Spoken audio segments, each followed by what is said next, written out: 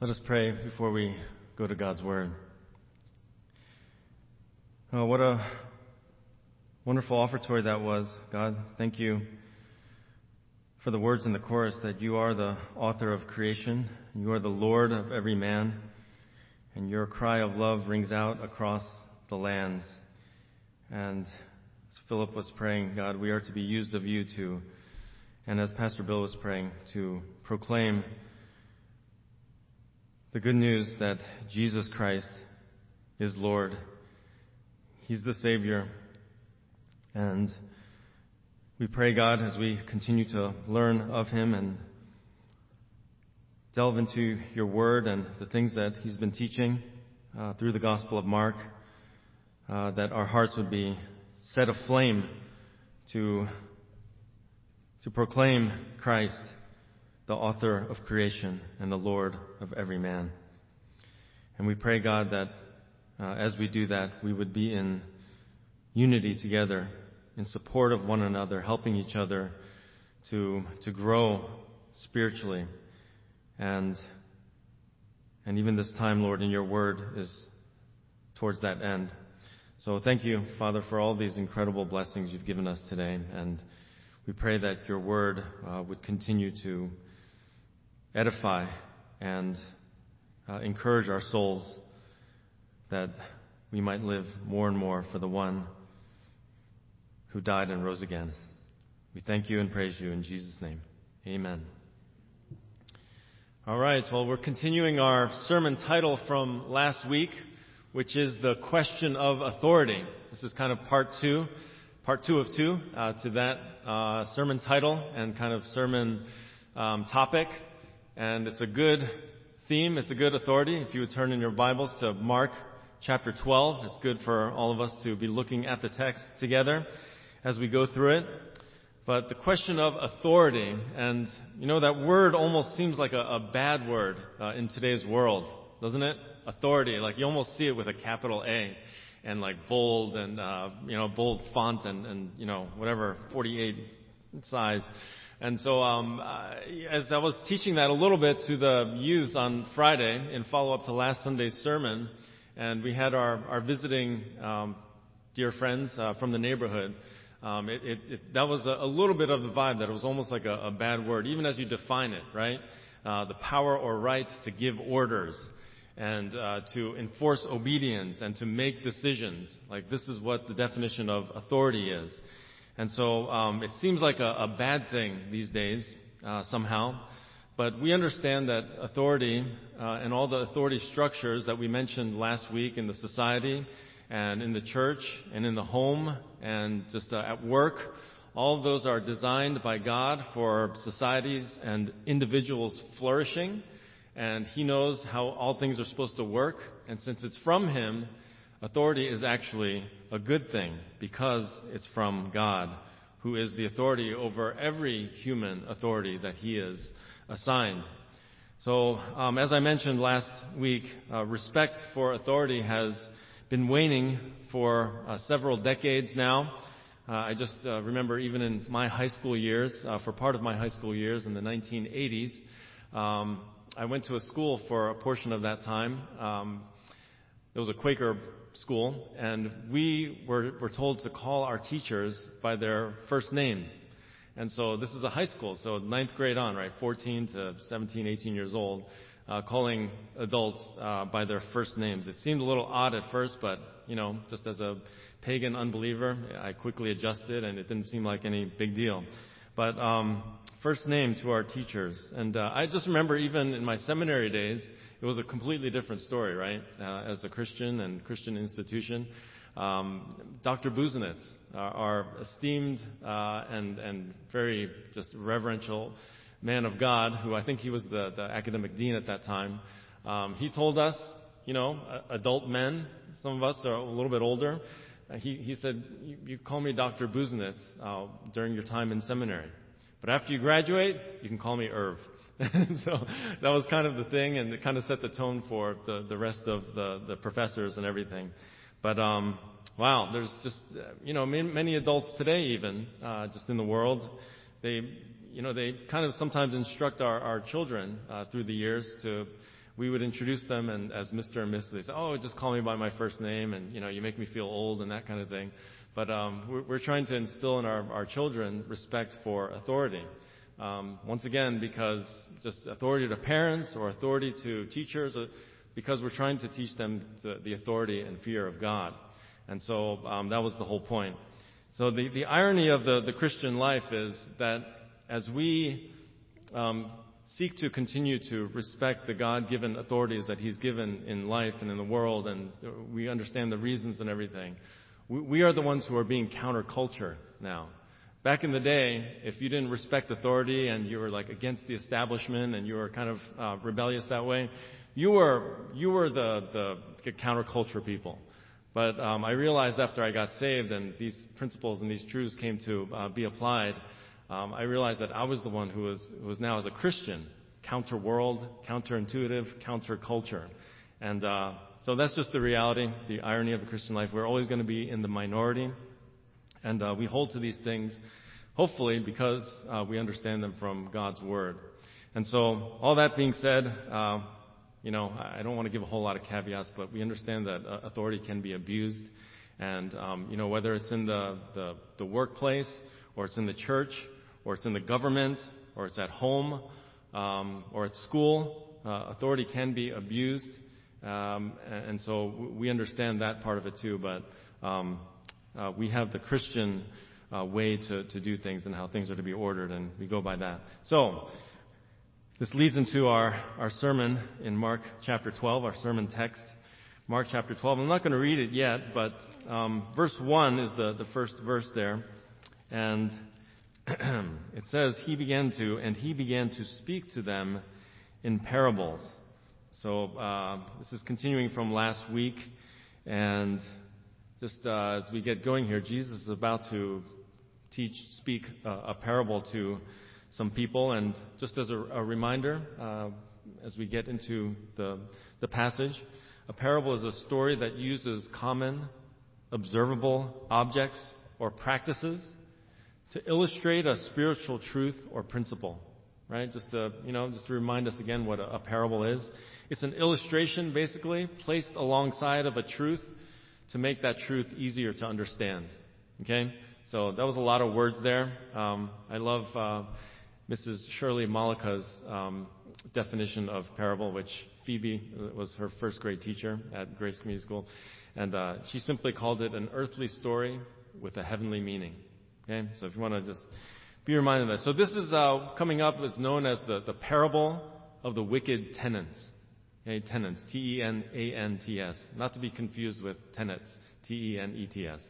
Tenants. And who's he speaking this parable to? Well, it says to them there in verse 1.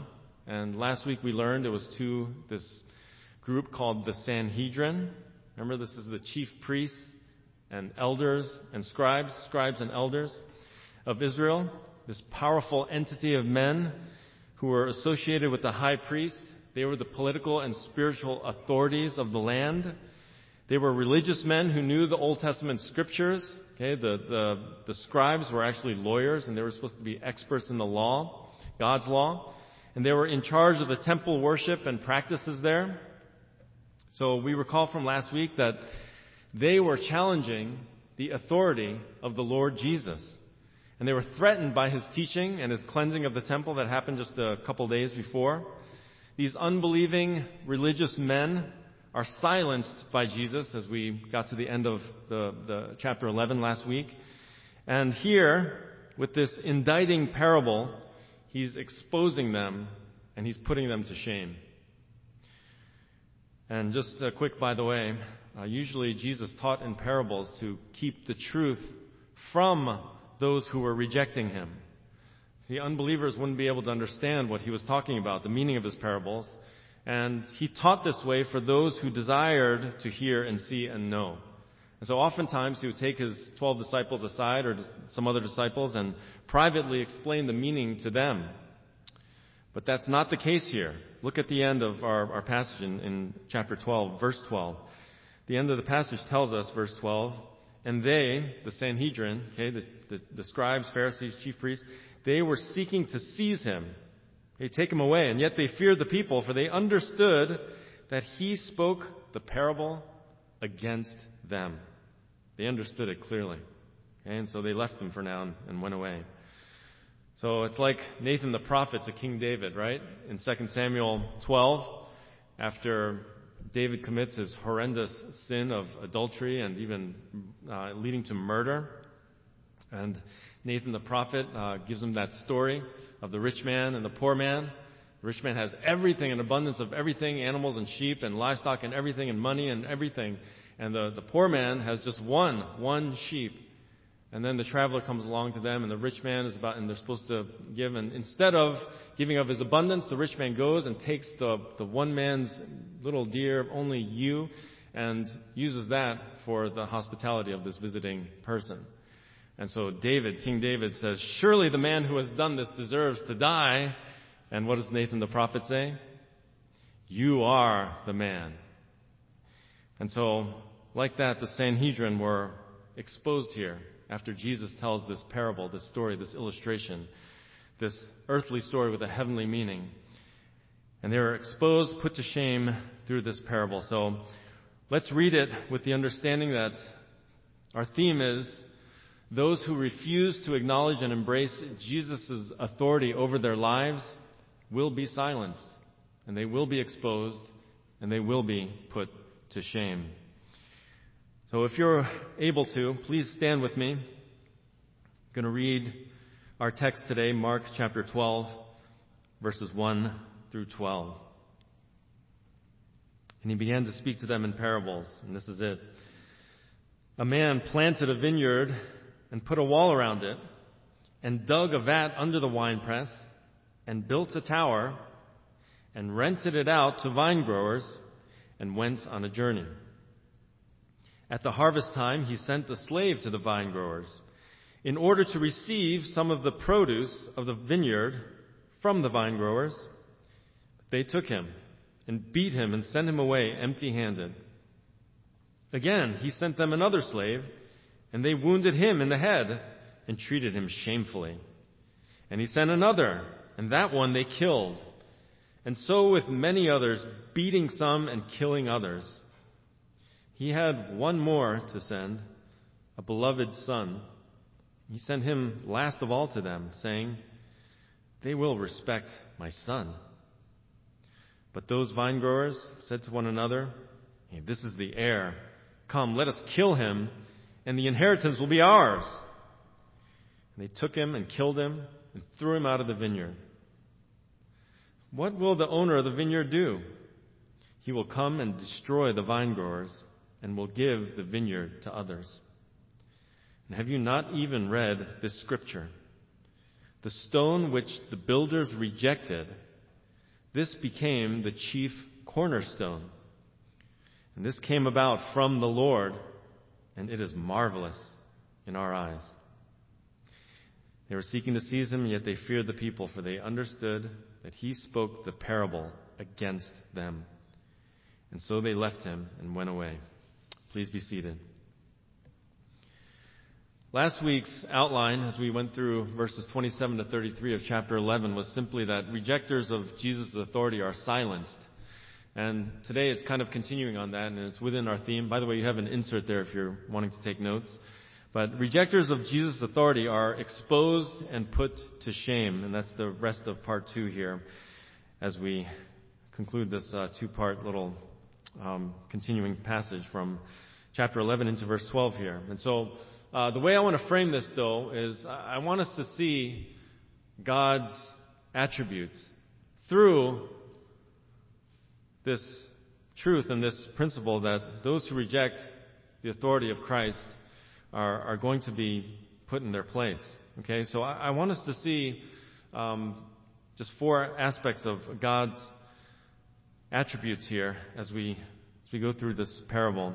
And in verse 1, the first one is God's goodness. God's goodness. And he starts off there in verse 1, the parable, and he's quoting from the Old Testament. And the beginning of that is quoting from Isaiah 5, verses 1 and 2. Right? And so listen to Isaiah 5, 1 and 2. And again, all caps, if you have a NASB or a translation of the Bible, All caps in the New Testament means that he's referencing or quoting the Old Testament. And this is Isaiah 5, 1 and 2. And it says there, "Let me sing now for my well-beloved, a song of my beloved concerning his vineyard. My well-beloved had a vineyard on a fertile hill. He dug it all around, removed its stones, and planted it with the choicest vine. And he built a tower in the middle of it and also hewed out a wine vat in it. Then he expected it to produce good grapes, but it produced only worthless ones." Isaiah is speaking in the first part there of the Lord God. That's his well-beloved friend. Okay, and so his well-beloved friend who is God, he has the vineyard and he cultivates it in a fertile land, as Isaiah writes. So in Jesus' parable, it's pretty straightforward to understand, right? A man here is depicting God, the Father. And the vineyard represents Israel, which belongs to God. So I want us to notice all that God did. Okay, all those verbs there back to Mark chapter 1 and in Isaiah 5, all those verbs there are speaking of God's actions. So the first thing is he planted the vineyard. Okay, so there's many Old Testament references to Israel as the vineyard. Jesus' listeners, the Sanhedrin, everyone who was there would have recognized that immediately. Okay, Isaiah 5 that we just read. Jeremiah 2:21, it says, "Yet I planted you a choice vine, a completely faithful seed," talking about Israel.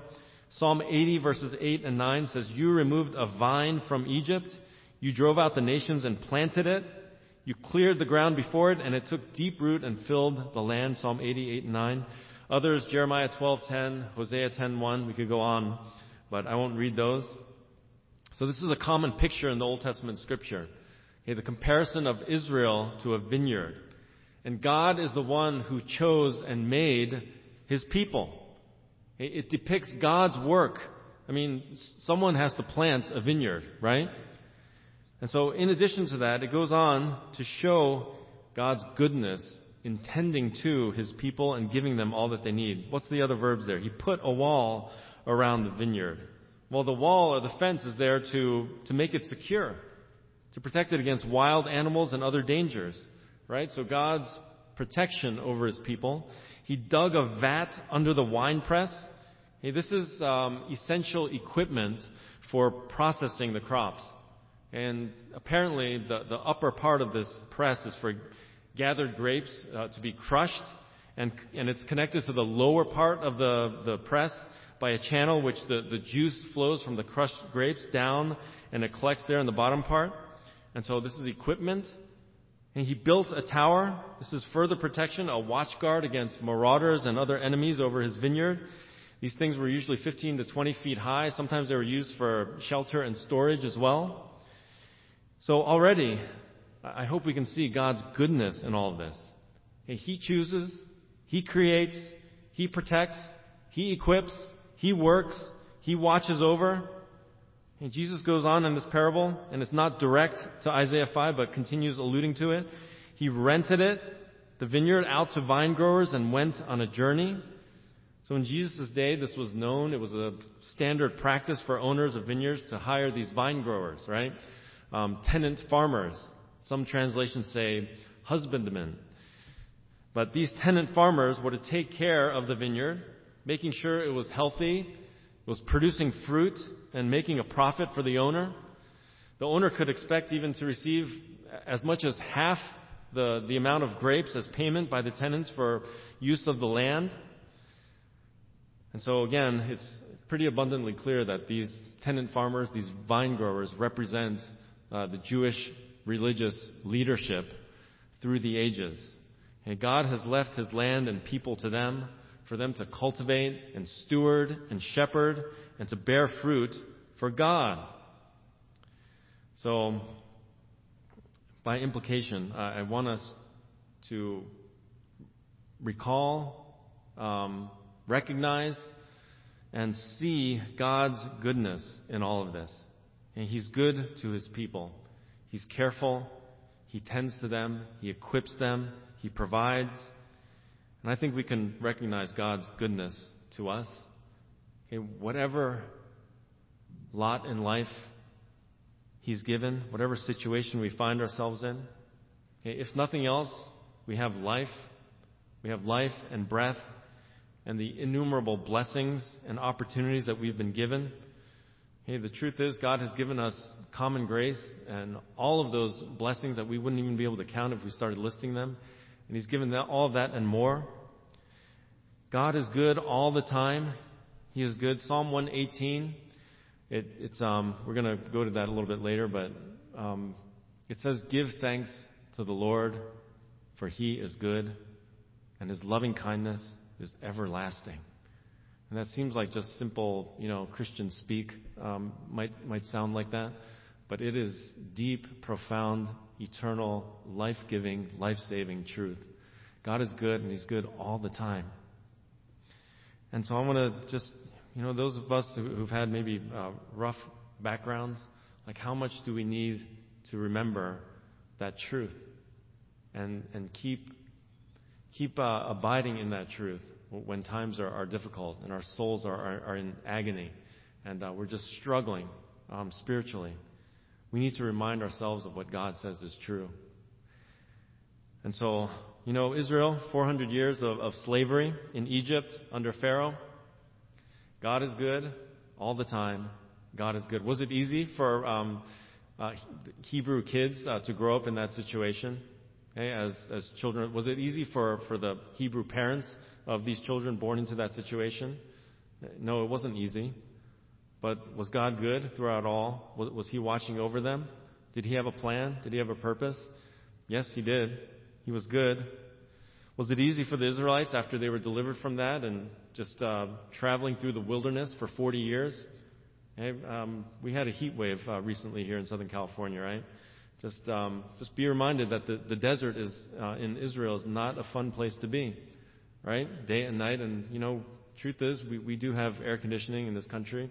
Most of us, somewhere in our homes or in our cars or in this blessed building or at work, for the most part, at school. And if not, we can go into a McDonald's and get a little respite. There was no respite in that wandering, except, of course, God, who was a cloud for cover for them. But my point is, it wasn't easy, and yet God was good. God was good. I can see God's goodness to me looking back in my life, even as an unbeliever. And many times, just being in very, very extremely dangerous situations and neighborhoods and just circumstances, many times of my own doing. God was good. Sometimes I was just in a bad, just spiritually wrong or dark state of mind. Okay, God took care of me. And He restrained the evil around me, and He also restrained the evil in me, that I would not commit even worse and darker and more depraved sins. And so into my days as a Christian, we call that common grace, right, as an unbeliever, which it's just, I think it's a poor term, but common grace, and there's special grace as a believer. All the provision and blessing that we have in Christ. First in our precious salvation and forgiveness of all of our sins, but the fact that He preserves us, He keeps us, He continues to watch over us. In a special way, God loves us, His adopted sons and daughters. And so I remember all that, and it points to, once again, God's goodness all the time. He doesn't change. So I want us to recognize His continual goodness toward us in great gratitude, that we might yield and trust in His good authority over every area of our lives. And let us follow what His will is for our lives. Okay? Recognizing and remembering He was so good to us in the past, and He's good to us right in this moment, right now, and He will continue to be good in the future. Come what may, God is going to be good. And so, let us follow what we know to be His will as revealed in His Word, right? We know what to do for the most part. And so that is to obey His loving authority over us and singing that good song, that God is good all the time. God is good. There are many who refuse this authority over their lives, protesting and grumbling and complaining about it now. But you know what? They're going to be silenced. They're going to be exposed and they're going to be put to shame, just like the Sanhedrin here. Next, I want us to see in this parable God's grace. God's grace. And this is the next section, verses 2 through 8. But the first couple verses there, as Jesus continues speaking, he says, "At the harvest time, he, the vine grower, sent a slave, the vine owner sent a slave to the vine growers in order to receive some of the produce of the vineyard from the vine growers. They took him and beat him and sent him away empty-handed." As would be expected at harvest time, the owner of the vineyard sends someone, in this case a slave, to bring back the fruit that the vine growers would have produced. But instead of that happening, as we just saw, the vine growers abuse the slave, they give him nothing, and they kick him out. So who do the slaves in Jesus' parable represent? Okay, this is God's prophets that he sent to Israel in the nation's course of history. Okay, the prophets were sent by God to proclaim his messages, to hold Israel accountable to faith and obedience, and to remind them that they were to be set apart from the false gods around them, while at the same time they were to be a light to the lost nations. Okay, that's what these glad slaves, these messengers, these prophets were sent to the vineyard, to Israel, to do. But of course, the long, sad history of Israel's leaders and people is that of false worship, false religion, disobedience, and rebellion. They don't listen to God's messengers. Rather, they follow the wicked and immoral ways of the world around them instead. So those of us who have read the Old Testament can see that. Verses 4 and 5 says, "Again, he sent them another slave, and they wounded him in the head and treated him shamefully. And he sent another, and that one they killed. And so with many others, beating some and killing others." In other words, this pattern is repeated. The next slave, next messenger, next prophet, the next even killing another, so on, beating some, killing others. Each one the master and the owner sent, they were abused, even murdered. But what continual grace God shows toward his people. And even through this wickedness, even through disobedience. What incredible patience, what long suffering. Listen, folks, think about this. How many times would you accept that kind of abuse from people? Okay, and keep giving, and keep forgiving, and then keep giving. And even the dog shakes her head, right? Just God sends his prophets. For example, Isaiah. Okay, according to early church fathers, he was sawn in half with a wooden saw. Jeremiah, the weeping prophet, right? Constantly mistreated, even falsely accused of things like treason in Jeremiah 37. He was thrown into a pit, next chapter. And according to tradition, early church history, he was stoned to death by the Jews. Ezekiel also faced the similar kind of hatred and hostility, Ezekiel chapter 2. The prophet Amos, he was on the run, forced to flee for his life, Amos 7. Zechariah was rejected. Micaiah was struck in the face, 1 Kings. And on it goes. God continually sent his prophets, even though they were abused, mistreated, even killed. And we know what happened to John the Baptist a little bit closer to the time that Jesus is speaking here to the Sanhedrin, right? Head cut off by King Herod. So even though God expected Israel to bring forth fruits of righteousness, right? Good fruits, as Isaiah talked about, it continually produced sour grapes of selfishness and sinful living instead. Okay? Worthless ones, as Isaiah 5 says. And this showed in their horrible treatment of God's prophets. But again and again, how much grace, mercy, patience God continued to pour out on his people, his precious vineyard. You know, one might listen to this parable and think, wow, that vine owner is so foolish. Okay, but I want us to see, rather, God's grace, his long suffering, his loving kindness for sinful people, sinful leaders, sinful laymen, In other words, people even like us.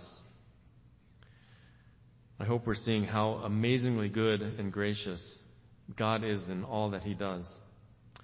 So He brings it home to the Sanhedrin here and all who are listening to this parable. And it comes to the point where the vine owner, he finally sends even his own beloved son. And thinking surely that they will respect my son. But what happens? Verse 7 and 8. But those vine growers said to one another, "This is the heir. Come, let us kill him, and the inheritance will be ours." So they took him and killed him and threw him out of the vineyard. Well, this is an obvious reference to Jesus himself, who is the Son of God, and what they're going to do to him. Okay, the Sanhedrin are being exposed through this story. The vine growers were unfaithful, they were disloyal, rebellious, traitorous. What were they doing? Rejecting the authority of the vine owner who hired them. Instead of accepting the gravity of the owner sending even his own son, okay, a slave is one thing, right? But instead of accepting that and deciding to turn around and turn from their wickedness and repent and respecting him, their plan and plot is to murder him and take the vineyard for themselves. Okay, they somehow think that they can be the ones in charge. This is a picture of the Sanhedrin, okay, the Jewish religious leaders, continuing in their murderous, hateful, rebellious ways, rejecting God's authority over them. Self-seeking, self-righteous, self-centered, their authority, their political, spiritual, religious authority being threatened here. They didn't have true faith in God. They did not know Him. They would not submit to His authority in their lives. Their hateful hearts overflowed with murderous thoughts and plans. And the crowds of the fickle people even, okay? These many lost sheep, they're going to follow in their leader's footsteps in their thirst for blood in just a few days. Okay, again, the context is Passion Week. So a brief implication for us all is that this is what happens when people repeatedly reject God's grace and truth and repeatedly refuse His authoritative word over their lives. Okay, especially unbelievers, and in ultimate, they're going to end up in condemnation. But even for believers, okay. So for unbelievers, someone put it this way: they essentially put Jesus to death as they continue to reject His lordship and His love. As someone put it years ago, they carry around in their pockets the nails that were driven into the Savior's hands. The vine owner said, "They will respect my son." And God sends Jesus, His son, to the Jews, to the Sanhedrin, to the world, and says, as it were, they will respect my son. But instead of respect, they reject Him. They will not yield authority to God the Father and God the Son. So I want to share a quote by Pastor Jeff Thomas with you on the Lordship of Christ. And, if any of you this morning are not sure if you're saved, and just kind of teetering or on the brink or sitting on the fence of whether you are going to yield your life to Christ or not, it's helpful what he says here. Quote, he says, "I'm asking you, what do you think of the authority of the Lord Jesus Christ? I'm insisting that if His claims are true, then you must bow the knee to Him. You must submit your intellect. You must fall before Him in wonder and love and praise. But then you protest that you don't feel anything. I'm not talking about feelings. I'm telling you a great fact of history that Jesus said, 'God and I are one.' That is objective reality. Either that is the authority of a simpleton maniac, or it is the authority of the living God. If they are God's words, then you must bow the knee and submit to the authority of Christ, because the Christian faith is true. It seems that often men and women are looking for other reasons than that for becoming Christians. To us, there's one great reason for being a Christian, and that is because it is true. And the moment it is true, it has the right to allegiance of every human being. That is the authority of Christ. Okay? He's the Lord of every man, right? According to our wonderful offertory today. He goes on, I could speak to you and tell you that the gospel will give you comfort. It can make you feel good. It can help your marriage. It can meet felt needs. All of that might be true, but other religions and psychologies are offering the same thing. So let's go back a step and consider the authority of Christ.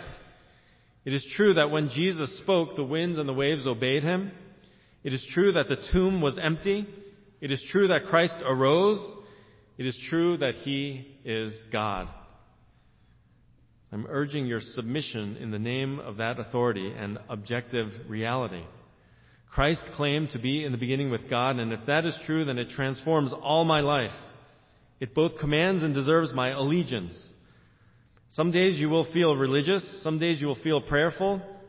Other days you may feel tortured by doubts. But the case for Christianity does not fluctuate as our feelings do. It rests on the authority of the person and work of Jesus Christ. And it is to that solid rock I would direct all of you. That is the place on which I want you to stand, on Jesus, the God-man with authority. End quote. Okay, so by God's grace, everyone, especially if you are an unbelieving friend here with us this morning, I call you to submit your heart and life to the authority of Jesus Christ. And I would also call us as believers who have done that to submit every area of our life, every part of our heart to the loving and good and gracious authority of our dear Lord. Rejectors of Jesus' authority are going to be exposed and put to shame. And we're seeing this even through God's goodness and through God's grace. And next, verse 9, through God's justice. God's justice. The first part of verse 9, Jesus simply says, what will the owner of the vineyard do? He will come and destroy the vine growers.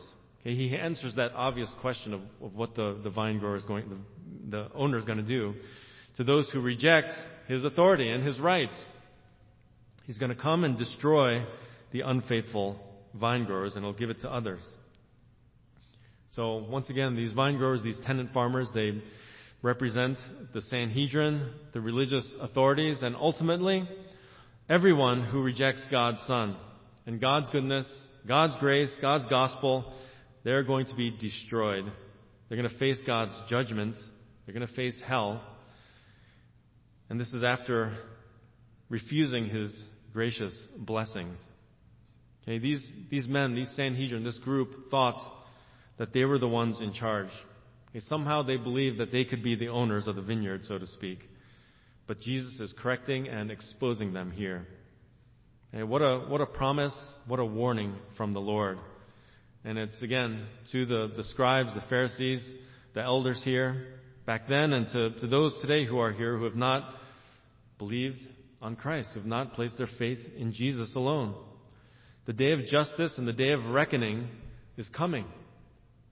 Okay, whether you know it or will face it or not, or accept it or not. Okay, there's a town in Colorado called Twin Lakes, and pretty much every first-time visitor driving to that town hits the brakes when they first arrive in. And why is that? Because just as you go over the hill heading into town, there's a police car with a mannequin sitting behind the wheel. And before you realize that it's just a dummy, you hit your brakes because you think that you're going to be accountable. Well, this is your reminder today. Hey, God is no dummy. And He's real. He is absolutely real. Jesus Christ is the Lord of the vineyard. He's the rightful heir and owner of everything, of your life. All of life belongs to Him. Either we submit it to Him and yield to Him as Lord, or we're going to face certain judgment. It says there that He gives the vineyard to others. And again, we're seeing God's justice or God's judgment. And in this parable, others possibly represents the 12, his disciples, the apostles, possibly extending beyond that, the spiritual leaders of the early church, as we read the book of Acts and the epistles, and throughout the church age. More broadly, this could also refer to the Gentiles, who are going to be a nation, a part of the new entity that's being formed, the church. And this is not to replace Israel, but to be grafted into the branch, added onto. And so we're going to get into that in our last point here. So let's look at it. So we've seen God's goodness. We've seen God's grace. We've seen God's justice. Lastly, I want us to see God's glory. God's glory. The last few verses here. And by glory, we mean according to God's glorious plan and purposes. That's what I mean when I say that in your blank there, through God's glory. According to God's glorious plan and purposes. Like no human being or collection of human beings could have ever come up with any of this, or invented it or created this. This was God's plan from the beginning, and all of it according to His perfect purposes. And the ultimate thing is to bring glory to Himself. So it's through God's glory, for God's glory.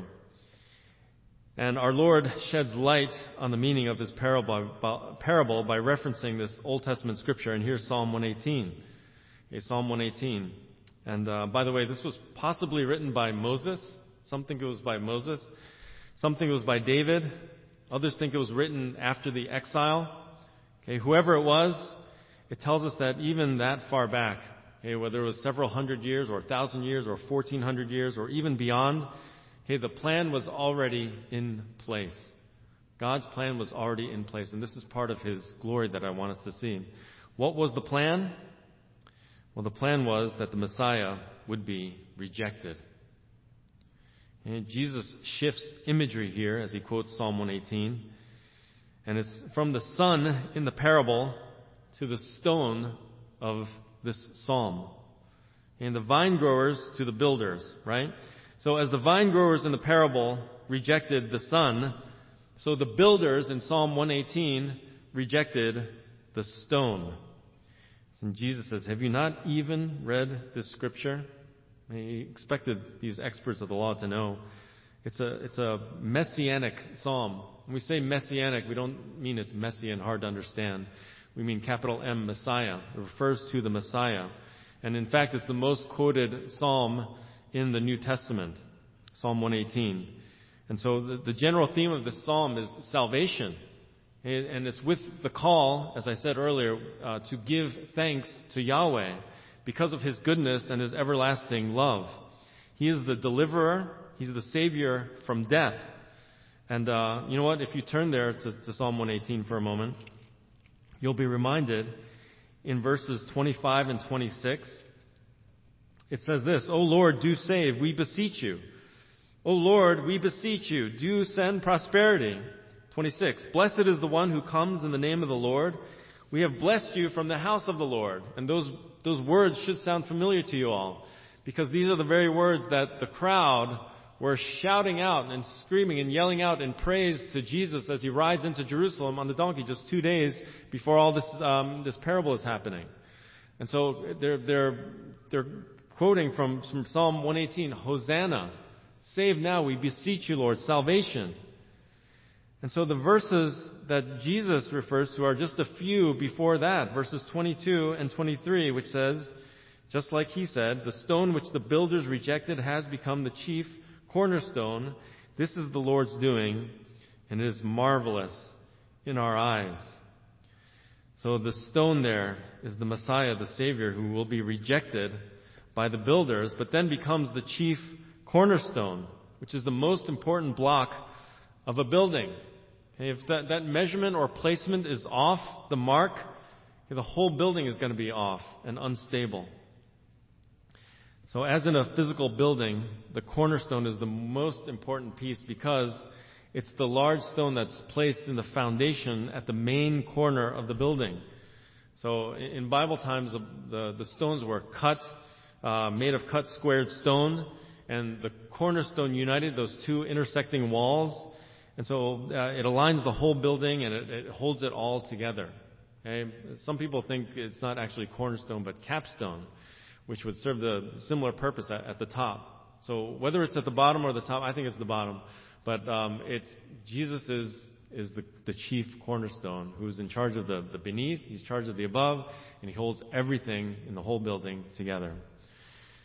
So in the New Testament, when we go there, we see that many times Jesus is referred to as that cornerstone, that chief cornerstone of the spiritual building, which is God's household, okay, which is the church, the body of believers. It's being built upon the perfect cornerstone. So where is that, you ask? Well, Ephesians chapter 2, verses 19 through 22. You can turn there or you can just listen. Paul writing to the church at Ephesus, he says, "So then you," okay, who is he speaking to? Okay, mostly Gentile believers of the Ephesian church.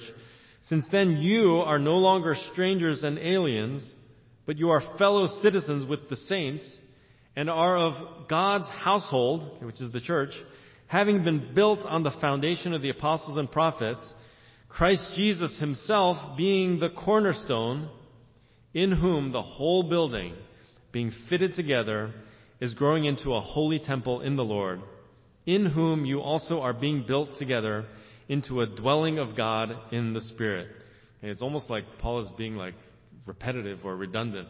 But it just, when you hear it like that over and over, you understand clearly what he's saying. Okay, this unique stone, this preeminent stone is Jesus Christ himself. He's the supportive stone. All other stones are placed after him, upon him, and they rest on him. And so we're reminded of the hymns of old, right? The solid rock. My hope is built on nothing less than Jesus' blood and righteousness. I dare not trust the sweetest frame, but wholly lean on Jesus' name. On Christ, the solid rock, I stand. All other ground is sinking sand.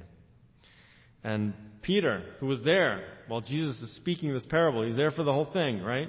He says in his epistle, 1 Peter 2, verses 4 through 6, "And coming to him," to Jesus, "as to a living stone which has been rejected by men, but is choice and precious in the sight of God, you also," talking to believers, right, "as living stones are being built up as a spiritual house for a holy priesthood, to offer up spiritual sacrifices acceptable to God through Jesus Christ."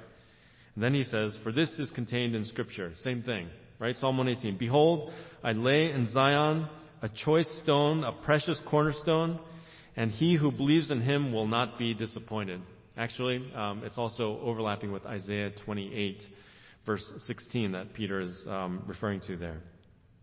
So once again, the church's one foundation is who? Jesus Christ, her Lord. And she is his new creation by water and the Word. From heaven he came and sought her to be his holy bride.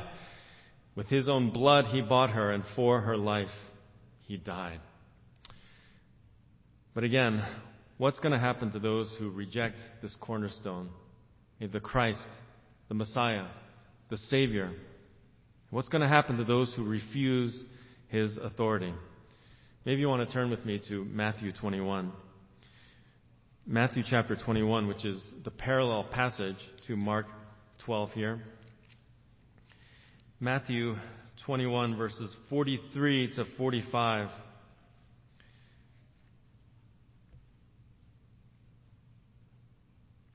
Actually, just note in verse 40, after Jesus tells the parable, right? In verse 41, Matthew adds this. I was referring to Nathan the prophet before and David. But they said to him, the Sanhedrin said to him after hearing the parable, and they answer the question actually. Jesus asked in verse 40, "Therefore when the owner of the vineyard comes, what will he do to those vine growers?" They said to him, "He will bring those wretches to a wretched end and will rent out the vineyard to other vine growers who will pay him the proceeds at the proper seasons." And then Jesus quotes Psalm 118, right? Which we just read. And then verse 43. It says, "Therefore I say to you, the kingdom of God will be taken away from you and given to a people, producing the fruit of it. And he who falls on this stone will be broken to pieces. But on whomever it falls, it will scatter him like dust." And when the chief priests and the Pharisees heard his parables, they understood that he was speaking about them. So clearly there, the kingdom of God, he says, is going to be taken away and given to a people, a nation, okay, literally. And just this speaks of, again, the church, which includes the Gentiles who are grafted in, who will be saved. And it says there in Matthew 21, he who falls on this stone, okay, this rock, which is Jesus, will be broken to pieces. Okay, so we understand that to mean that those who fall before this rock, which is Jesus, the stone, okay, they're going to be brought to that repentance, that contrition, that brokenness is going to lead to salvation. But on whomever the stone, the authority, the power of Jesus Christ falls, it will scatter that person like dust. In other words, judgment is going to fall on those who refuse to submit and yield themselves to the lordship of Christ. And again, Peter, in that same passage, back to Peter in 1 Peter 2, he punctuates that point again in verses 7 and 8 of 1 Peter 2.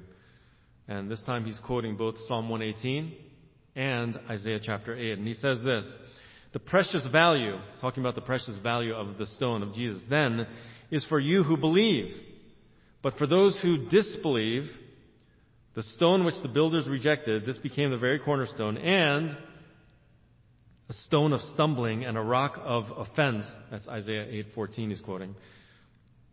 He says, "For they stumble because they are disobedient to the word, and to this doom they were also appointed." So the rejection of the Messiah by the religious leaders, by the crowds, who are going to be yelling, "Crucify, crucify," in just a few short days. These rejectors of Jesus' authority, they don't win. Okay? Rejectors of God's power and authority, they're never going to win. You won't win if you continue to refuse. Okay, these guys, they examined the stone. They looked at Jesus. They didn't see it to be fit. They saw it as misshapen or imperfect, no good actually, a rock to be tossed aside, thrown away as it were. He rejected, to be done away with, to be destroyed, actually to be killed. But this very one became the chief cornerstone, okay, of a new entity that God is going to raise up, which is us, His beloved church. And it's going to be made up of all who believe and submit to Christ, following His death and resurrection. This was all part of God's glorious plan to bring glory to His own name. It was His plan from the beginning. It says there in Psalm 118, and Jesus says it, this came about from who? Okay, from the Lord, from Yahweh.